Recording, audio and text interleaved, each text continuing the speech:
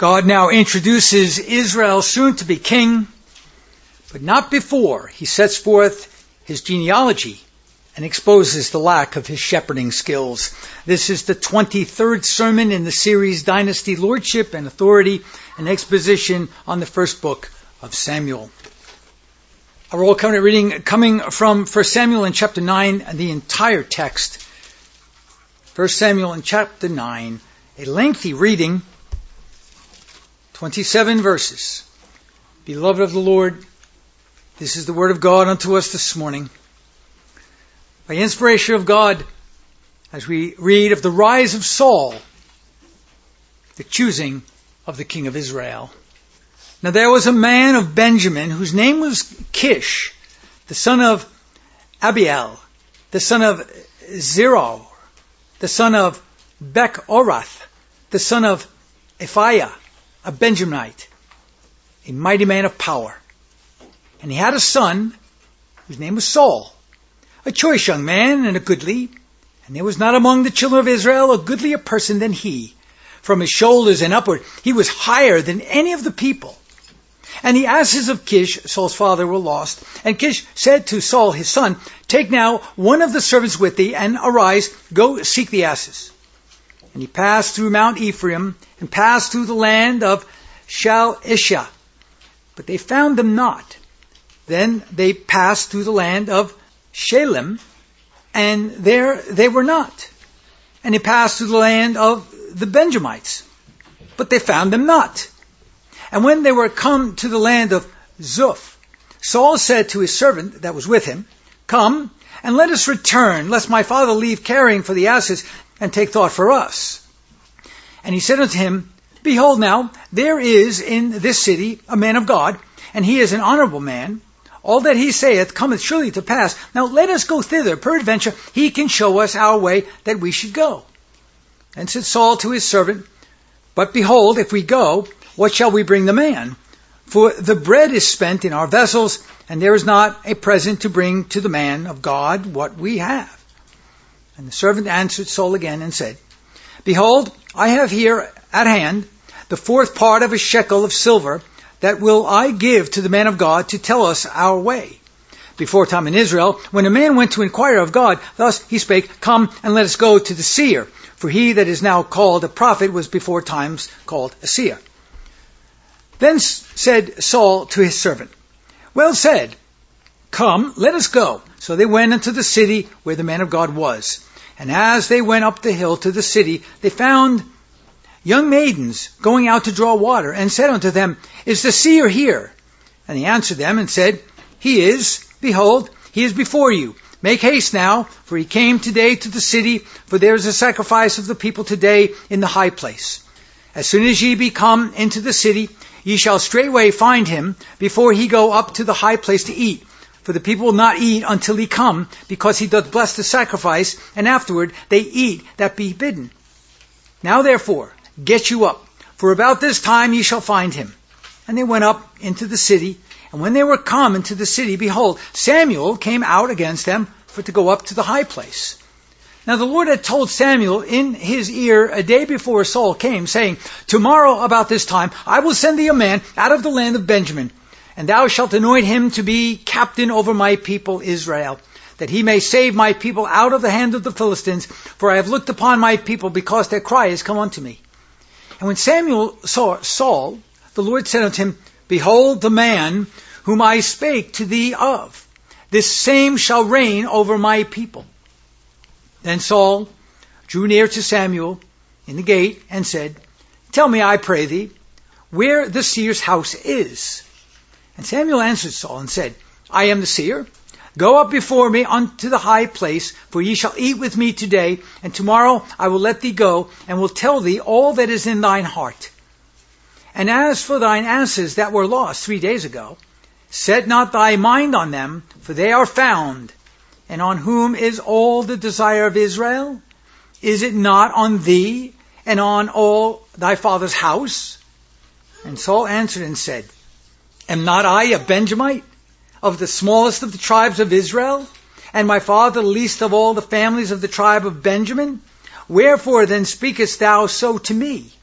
And Samuel took Saul and his servant, and brought them into the parlor, and made them sit in the chiefest place among them that were bidden, which were about 30 persons. And Samuel said unto the cook, Bring the portion which I gave thee, of which I said unto thee, Set it by thee. And the cook took up the shoulder, and that which was upon it, and set it before Saul. And Samuel said, Behold, that which is left, set it before thee, and eat. For unto this time hath it been kept for thee, since I said, I have invited the people. So Saul did eat with Samuel that day. And when they were come down from the high place into the city, Samuel communed with Saul upon the top of the house. And they arose early, and it came to pass about the spring of the day, that Samuel called Saul to the top of the house, saying, Up, that I may send thee away. And Saul arose, and they went out, both of them, he and Samuel, abroad. And as they were going down to the end of the city, Samuel said to Saul, Bid the servant pass on before us. And he passed on, but stand thou still a while, that I may show thee the word of God. Paul writing to the church at Corinth, 1 Corinthians in chapter 1. 1 Corinthians in chapter 1, beginning in verse 26 to verse 29. By the same Spirit, the apostle says this, For ye see your calling, brethren, how that not many wise men after the flesh, not many mighty, not many noble are called.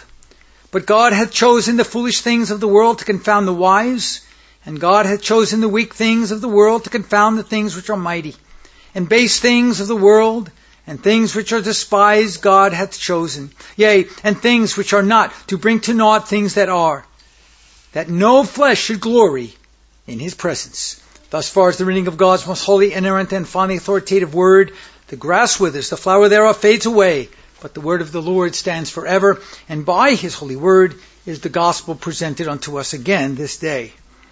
We now come to the actual introduction of the man who would be king, Saul the Benjamite. Notice, verse 1 of chapter 9. Now there was a man of Benjamin whose name was, you would think, Saul. Well, that's not how it begins. Who was a man whose name was Kish, Saul's father. This was the name of Saul's father. God introduces Saul at this point in a very curious fashion. That is, through his father Kish and the lineage, in fact, an extended lineage of his entire ancestry.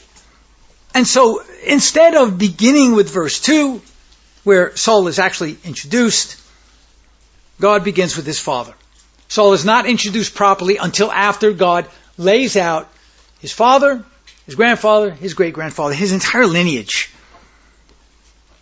And it is as if God is beginning to lay out for us some sort of a dynasty of the Benjamites. And then this introduction serves to show, at least practically speaking, that lineage, where you come from, that is, your home and ancestry, it matters. It matters either for good or it matters for evil. So fathers, if you expect to have a blessed lineage, a blessed ancestry, begin now building it. Do not wait for someone else to build it, or do not wait to correct it that it might be for evil instead of for good.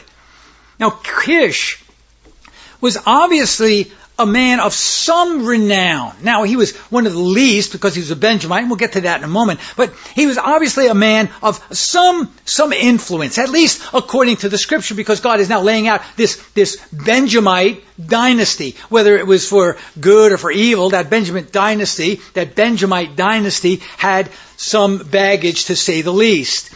But he introduces Kish obviously as a man of influence, at least among his people, and his father and his grandfather before him. And this would make Saul a perfect candidate, or maybe not a perfect candidate in the eyes of the people, since they were so superficial. They were going to look upon Saul. He was goodly looking. He was head and shoulders above everyone else. And you've got to remember that the people, the elders and the people of Israel, were so superficial. That's what they were going to look at. They were going to look at the guy who was good looking.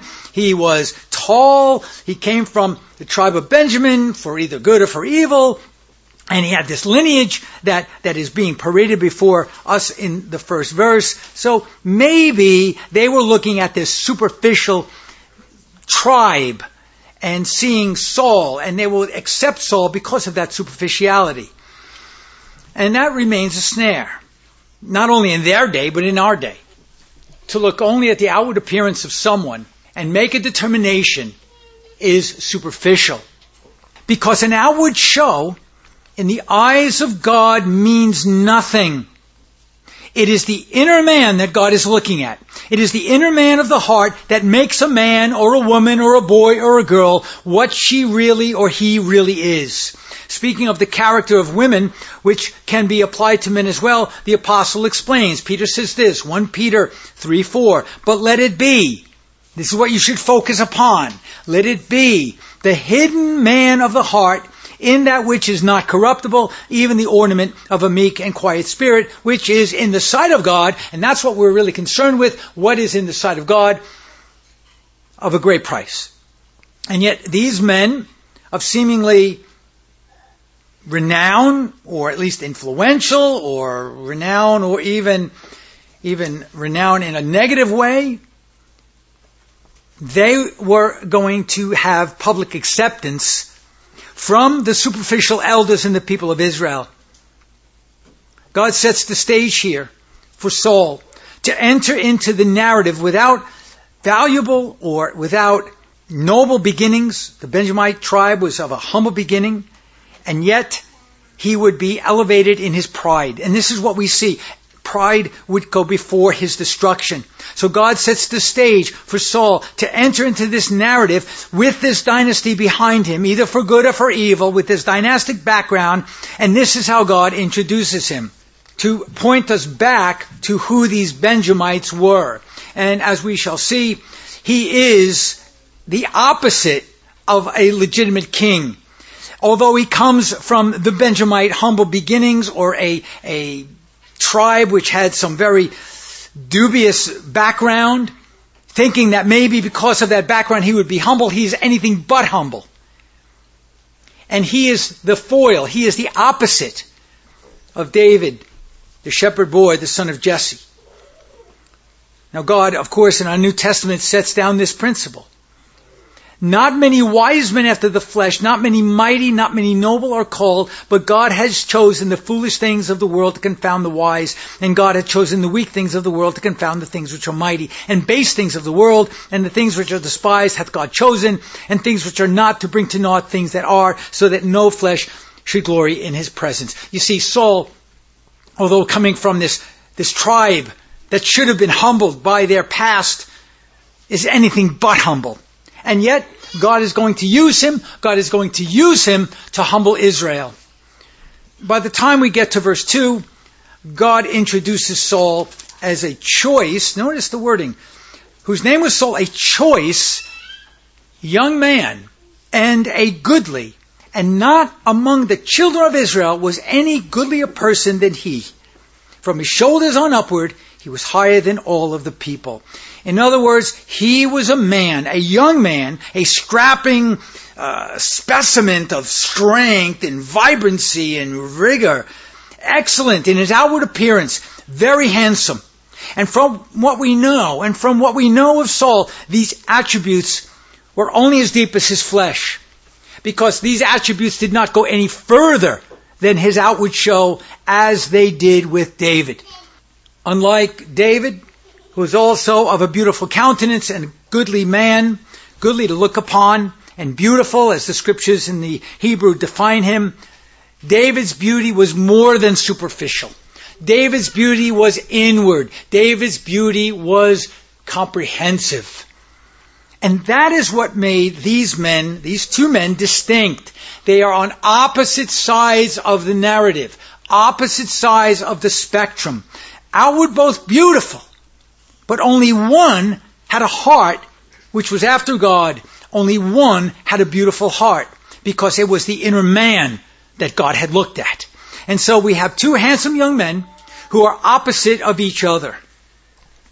Consider for a moment who these men actually represent.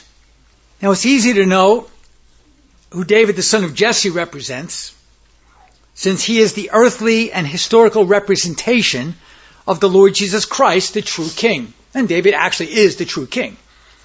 Saul is going to be found out as the first king, but eventually a usurper, a rebellious man. So therefore, Saul, opposite of Jesse, on the other hand, while his representation may be a little bit more difficult to nail down, I believe he is a type or a representation or a symbol in order to flesh out some gospel meaning of Adam, the first king, but the one who falls into grave apostasy because of his pride. Adam's problem was his pride. Saul's problem was his pride. So consider it this way. Consider this. The first king that ever walked upon the earth was Adam. He was the prince. He was God's man.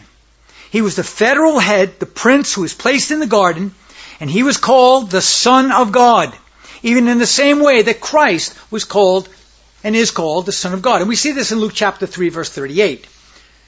Within the lineage, Luke ends this way: which was the son of Enos, which was the son of Seth, which was the son of Adam, which was the Son of God. So in a very real way, Adam was the Son of God. In the same way that Adam and Christ are connected, because they are intimately connected, so too are Saul and David connected. Saul is eventually found out as a wicked man, in the same way that Adam is found out because of his wickedness, and finally found out by his rebellion against God. Now notice Ezekiel chapter 28. Ezekiel chapter 28 speaks of Adam as a beautiful creature placed in the Garden of Eden only for God to find him in rebellious iniquity. In referring to Adam as the king of Tyrus, Ezekiel says this, verse 12 of Ezekiel 28, Son of man, take up a lamentation upon the king of Tyrus, and say unto him, Thus saith the Lord God, Thou sealest up the sun full of wisdom, and perfect in beauty. Thou hast been in Eden, the garden of God. So who is in Eden? It was Adam. Every precious stone was thy covering, the sardis, the topaz, and the diamond, the beryl, the onyx, and the jasper, the sapphire, the emerald, and the carbuncle, and gold. Now you have to understand that in the breastplate of Jesus Christ, he has all of these, in his priestly breastplate, he has all of these stones, typifying the people of God. Adam was beautiful. Adam was the priest of God. He was, in fact, clothed with the priestly garments, symbolically, of course, of Christ. But he found in his own heart, he found a rebellious nature. Notice what it says. The workman of thy tabrets and of thy pipes was prepared in the day that thou was created. Thou art the anointed cherub that covereth. Now, a cherub is a symbol of man throughout the scriptures. And notice what God says. I have set thee so. In other words, you're the anointed one. Just like Christ is the anointed one. He was to be the priest of the created order. That was upon the holy mountain of God. That was walked up and down in the midst of the stones of fire. That was perfect, or righteous is this word here, perfect in Hebrew, in thy ways from the day that thou was created till iniquity was found in thee. For both Adam and Saul, pride was their downfall. And herein is the lesson. Pride goeth before destruction, and a haughty spirit before a fall. The root of man's destruction is his pride. Pride is what precedes all other sins. In other words, I deserve a thing. That's pride, so I'll do a thing, whether it's lawful or unlawful. Pride is man's destruction. This is why God says, I will look to this man, a humble man. And he says that over and over and over, a man who fears God, who keeps his commandments. You see, because once a soul, an individual, thinks of him or herself as special, trouble begins to brew. Even for the Christian. You think you're something special, so now you have license to do things which are not permissible because grace will abound to the chiefest of sinners? No, that's a damnable attitude. The only reason why we can ever say that we are special is because of what Christ is doing in us and has done for us. And so the one thing that needs to be checked above everything and anything else is our pride. Because pride destroys not only men, women, boys, and girls, it destroys worlds. Consider what pride does. It distinguishes itself as something else, so that the prideful individual cannot identify itself for what it is. Secondly, it is a satiating and satisfying sin which anesthetizes the individual into a numbing comfort, thinking all is well with his soul. And so the prideful man has this false sense of security. Look at me, what a wonderful creature I am. I'm a goodly looking person. I am head and shoulders above all other men. I'm beautiful, I'm smart, I'm skilled, I'm this thing, I'm that thing, I'm the other thing. That is anesthetizing. It's deceiving. Thirdly, one of the ways in which a man is deceived is that he holds a false sense of humility, and he can deceive others with that as well. This is how the Pharisees positioned themselves. When that one particular Pharisee boasted of himself that he was not like other men while he was in the temple. It's a good thing I'm so humble, I'm not like those other prideful men. Number 4, a prideful man is also self-confident. While self-confidence in and of itself is good, if its root is pride, it can lead to problems. We should instill in our children self-confidence, but not prideful confidence.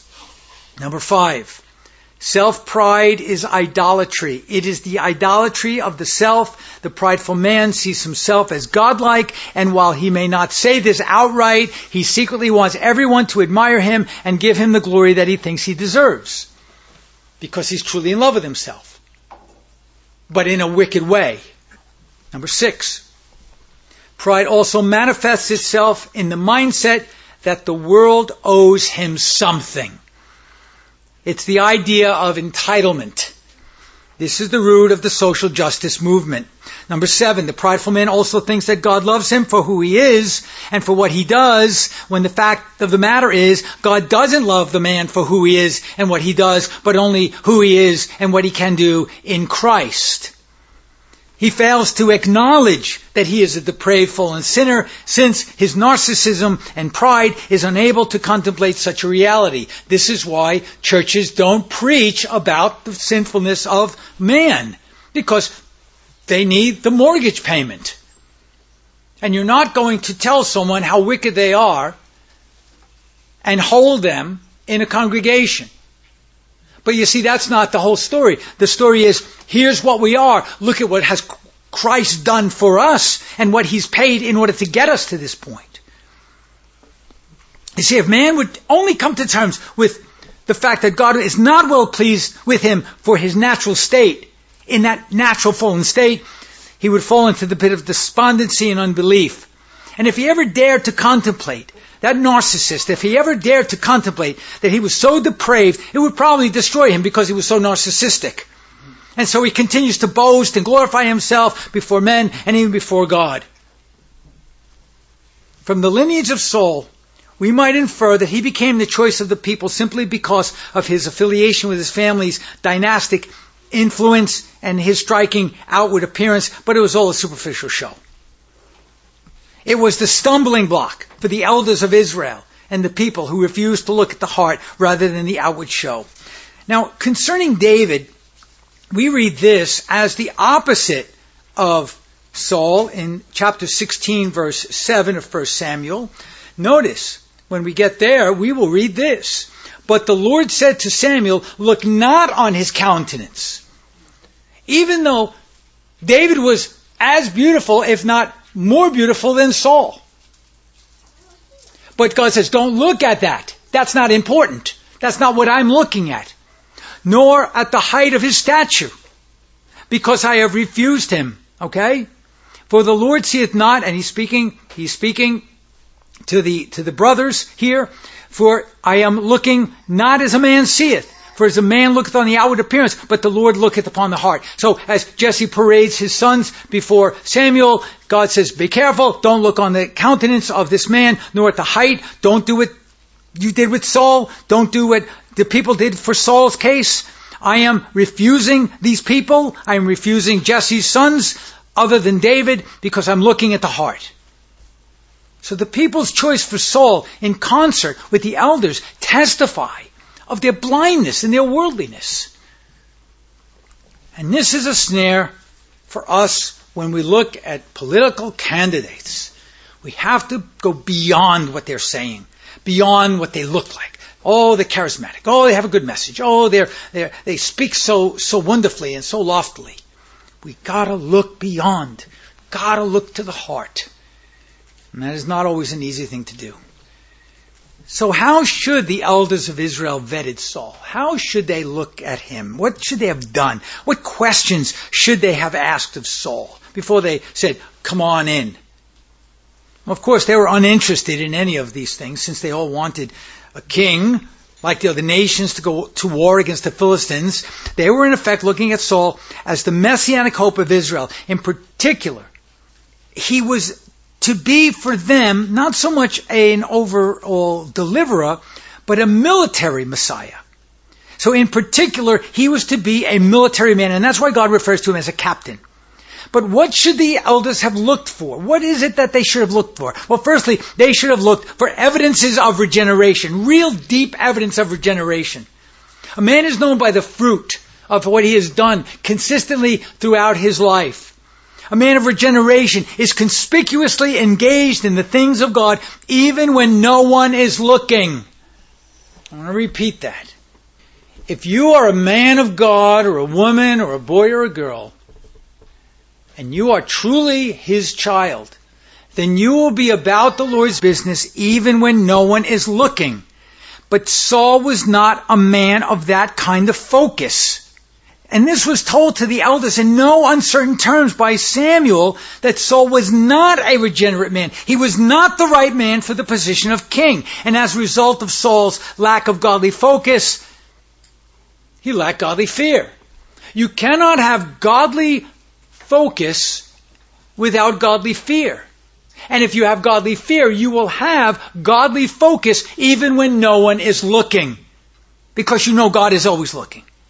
Now this godly fear is the fundamental requirement for all rulers. Not only all people, but all rulers in particular. Contemplating the character traits of the godly ruler, David by the Spirit declares this: He that ruleth over men must be just, ruling in the fear of God. That's what Saul lacked. Lack of godly fear is dangerous, since it shows that the man that lacks this grace is void of wisdom, which always results in his acting in folly. Saul, as we will see, and as Samuel warned, Saul was a man prone to folly. In commenting on 2 Samuel 23, the Reverend Charles Chauncey, speaking before the Majesty's Council and the Massachusetts Bay House of Representatives on May 27, 1747, explained it this way: If we may judge by the manner in which these words are introduced, and he's looking at 2 Samuel 23, there are none in all the Bible applicable to civil rulers in their public capacity of more solemn importance, ruling in the fear of God. That is the key. What Israel failed to recognize, and what so many people today fail to recognize, is that there is a certain order among men which God Himself has ordained whereby men must govern. Even in the face of a divine warning, Israel's leadership turned a deaf ear to the warning of God by his prophet Samuel. Samuel was a Benjamite, the tribe of Benjamin. Very spotty history, perhaps a tribe not to be trusted. Maybe they were well known in Saul's father's case or grandfather's case, but they had a spotty history. They were really not to be trusted. Instead of tribal affiliation, let's shift our examination to either family affiliation or party affiliation. And this is not to say that the Republican Party is the party of redemption. Far be it. There's no such thing as a political party of redemption. they, more like the elders of Israel, are propping up and continue to prop up questionable men. Israel knew that Benjamin was problematic in the same way that so many Christians know that the Democrats and some of the Republicans are problematic. And yet, to their own destruction and to the destruction of the culture, they turned a blind eye, supporting and voting for that party's candidate. Now, in spite of the warning and all of the signs of impending doom and impending tyranny that Samuel gave Israel still lusted after a man who they thought would bring them into the promised land by defeating all their enemies. Now, to the mind of Israel, Saul would bring peace, prosperity, national superiority. All of this they believed that he would bring.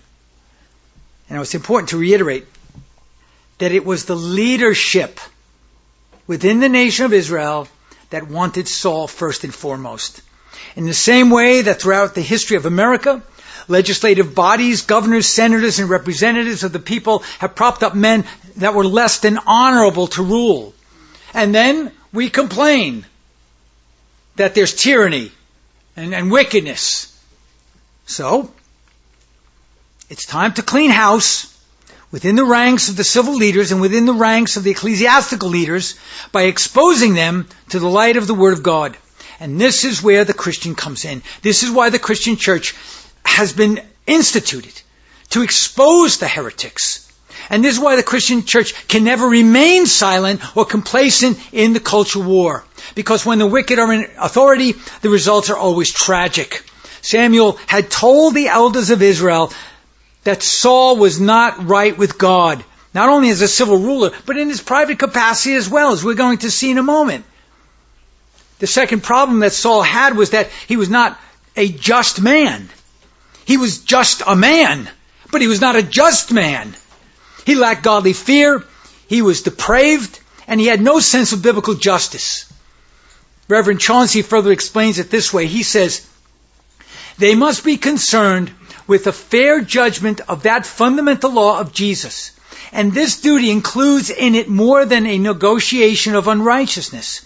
It is not enough that rulers are not unjust, that they don't betray the trust reposed in them, that they don't defraud the public, that they don't oppress the subject, whether in a barefaced manner or in a more covert way, by downright violence or under the cloak of law. This is not enough, I say, that rulers don't in these and in such like ways pervert judgment and justice, but beside all this, they must be positively righteous, being possessed of an inward, steady, uniform principle of justice, setting them in a good measure above influence or private interests or party views. They must do that which is equal and right in various stations, from the king and supreme to the lowest in authority under him.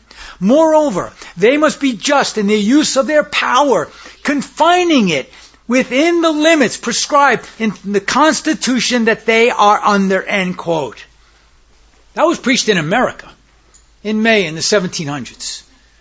One of the pitfalls of all civil rulers that have not the fear of God nor an acute sense of His justice is that they often fall prey to their own wicked self-interests.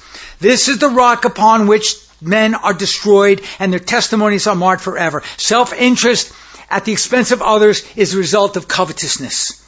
It's a power grab. This was Jethro's counsel when vetting potential rulers. Notice Exodus 18:21. Moreover, thou shalt provide out of all the people able men, such as fear God. There it is again. Able men or skilled, fearing God, men of truth. He had to be declaring truth. He had to be a declarer of truth. The declaration of truth had to come out of his mouth. Who hated covetousness. That's the vetting principle. God's counsel is further given in Leviticus 19. Leviticus 19 verse 15. Ye shall do no unrighteousness in judgment. Thou shalt not respect the person of the poor, nor honor the person of the mighty, but in righteousness shalt thou judge thy neighbor. Now one of the telltale signs that a ruler is an unjust tyrant is when that ruler suspends the civil rights of the people, either through unjust laws, executive mandates, or judicial activism. And once that happens, the mask is removed, And the tyrant is right there, blatant, for all to see. He's revealed himself as the tyrant, as an enemy of the gospel, as an enemy of Christ, who does not fear God, and who will be held accountable. Chauncey again weighs in. He says, as rulers would be just, they must take all proper care to preserve entire the civil rights of a people. They should do it by appearing in defense of their liberties, if called into question, and making use of all wise and suitable methods to prevent the loss of them. Nor can they be too active, diligent, or laborious in their endeavors upon this head, provided always the privileges in danger are worth contending for, and such as the people have a just right and legal claim to it.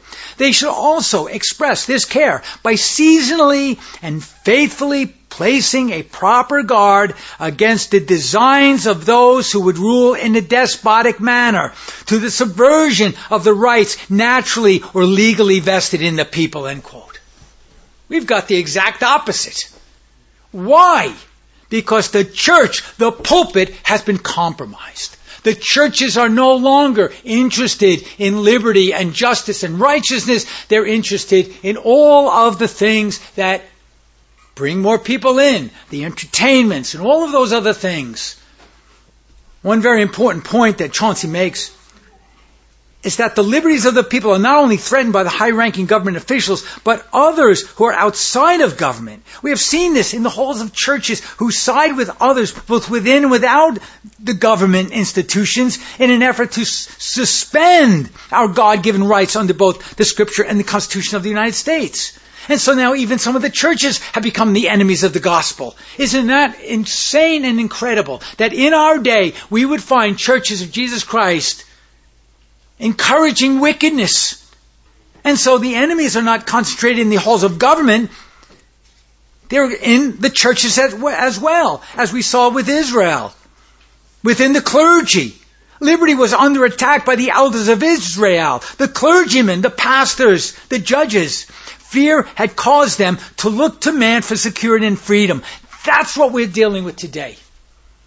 But in the end, where did it get them? Slavery, misery, death.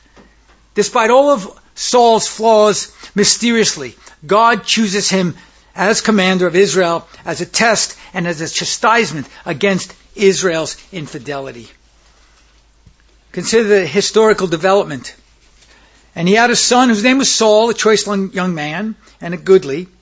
And there was not among the children of Israel a goodlier person than he, from his shoulders upward, and he was higher than any of the people.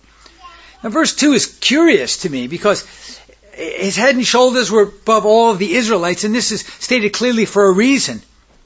Because the enemies of Israel, think about this, the Philistines, who were they? They weren't midgets. They weren't little people. They were tall. Think about Goliath. The tallest, yes, but they were all tall.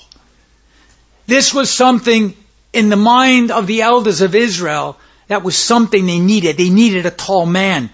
Because the enemies of Israel were all very tall men, and physical stature was always a feature of Israel's enemies. And what they wanted a man to go out against their enemies, and he had to be tall. And so by being very tall like the enemies of God, the elders believed that he would be a formidable adversary. We're going to see that that was not the case in the future. We'll see this. In American politics, when one political party wishes to oust another political party, they simply choose just another politician who is like the contender, and so that they may have a fair standoff. Israel saw Saul as something like the Philistines, yet very much unlike the Philistines, at least so they thought. But he was a Philistine at heart. This was Israel's political blunder, much like our blunder thousands of years later. And obviously we haven't learned anything from history. The account of Saul begins with a very common event, fully orchestrated by God, so that we would understand who Saul is.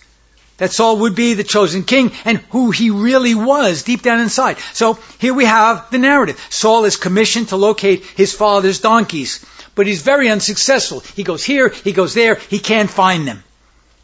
Well, we might say that he lost them initially. That's why his father probably sent him out to find them. A poor shepherd, definitely a poor shepherd.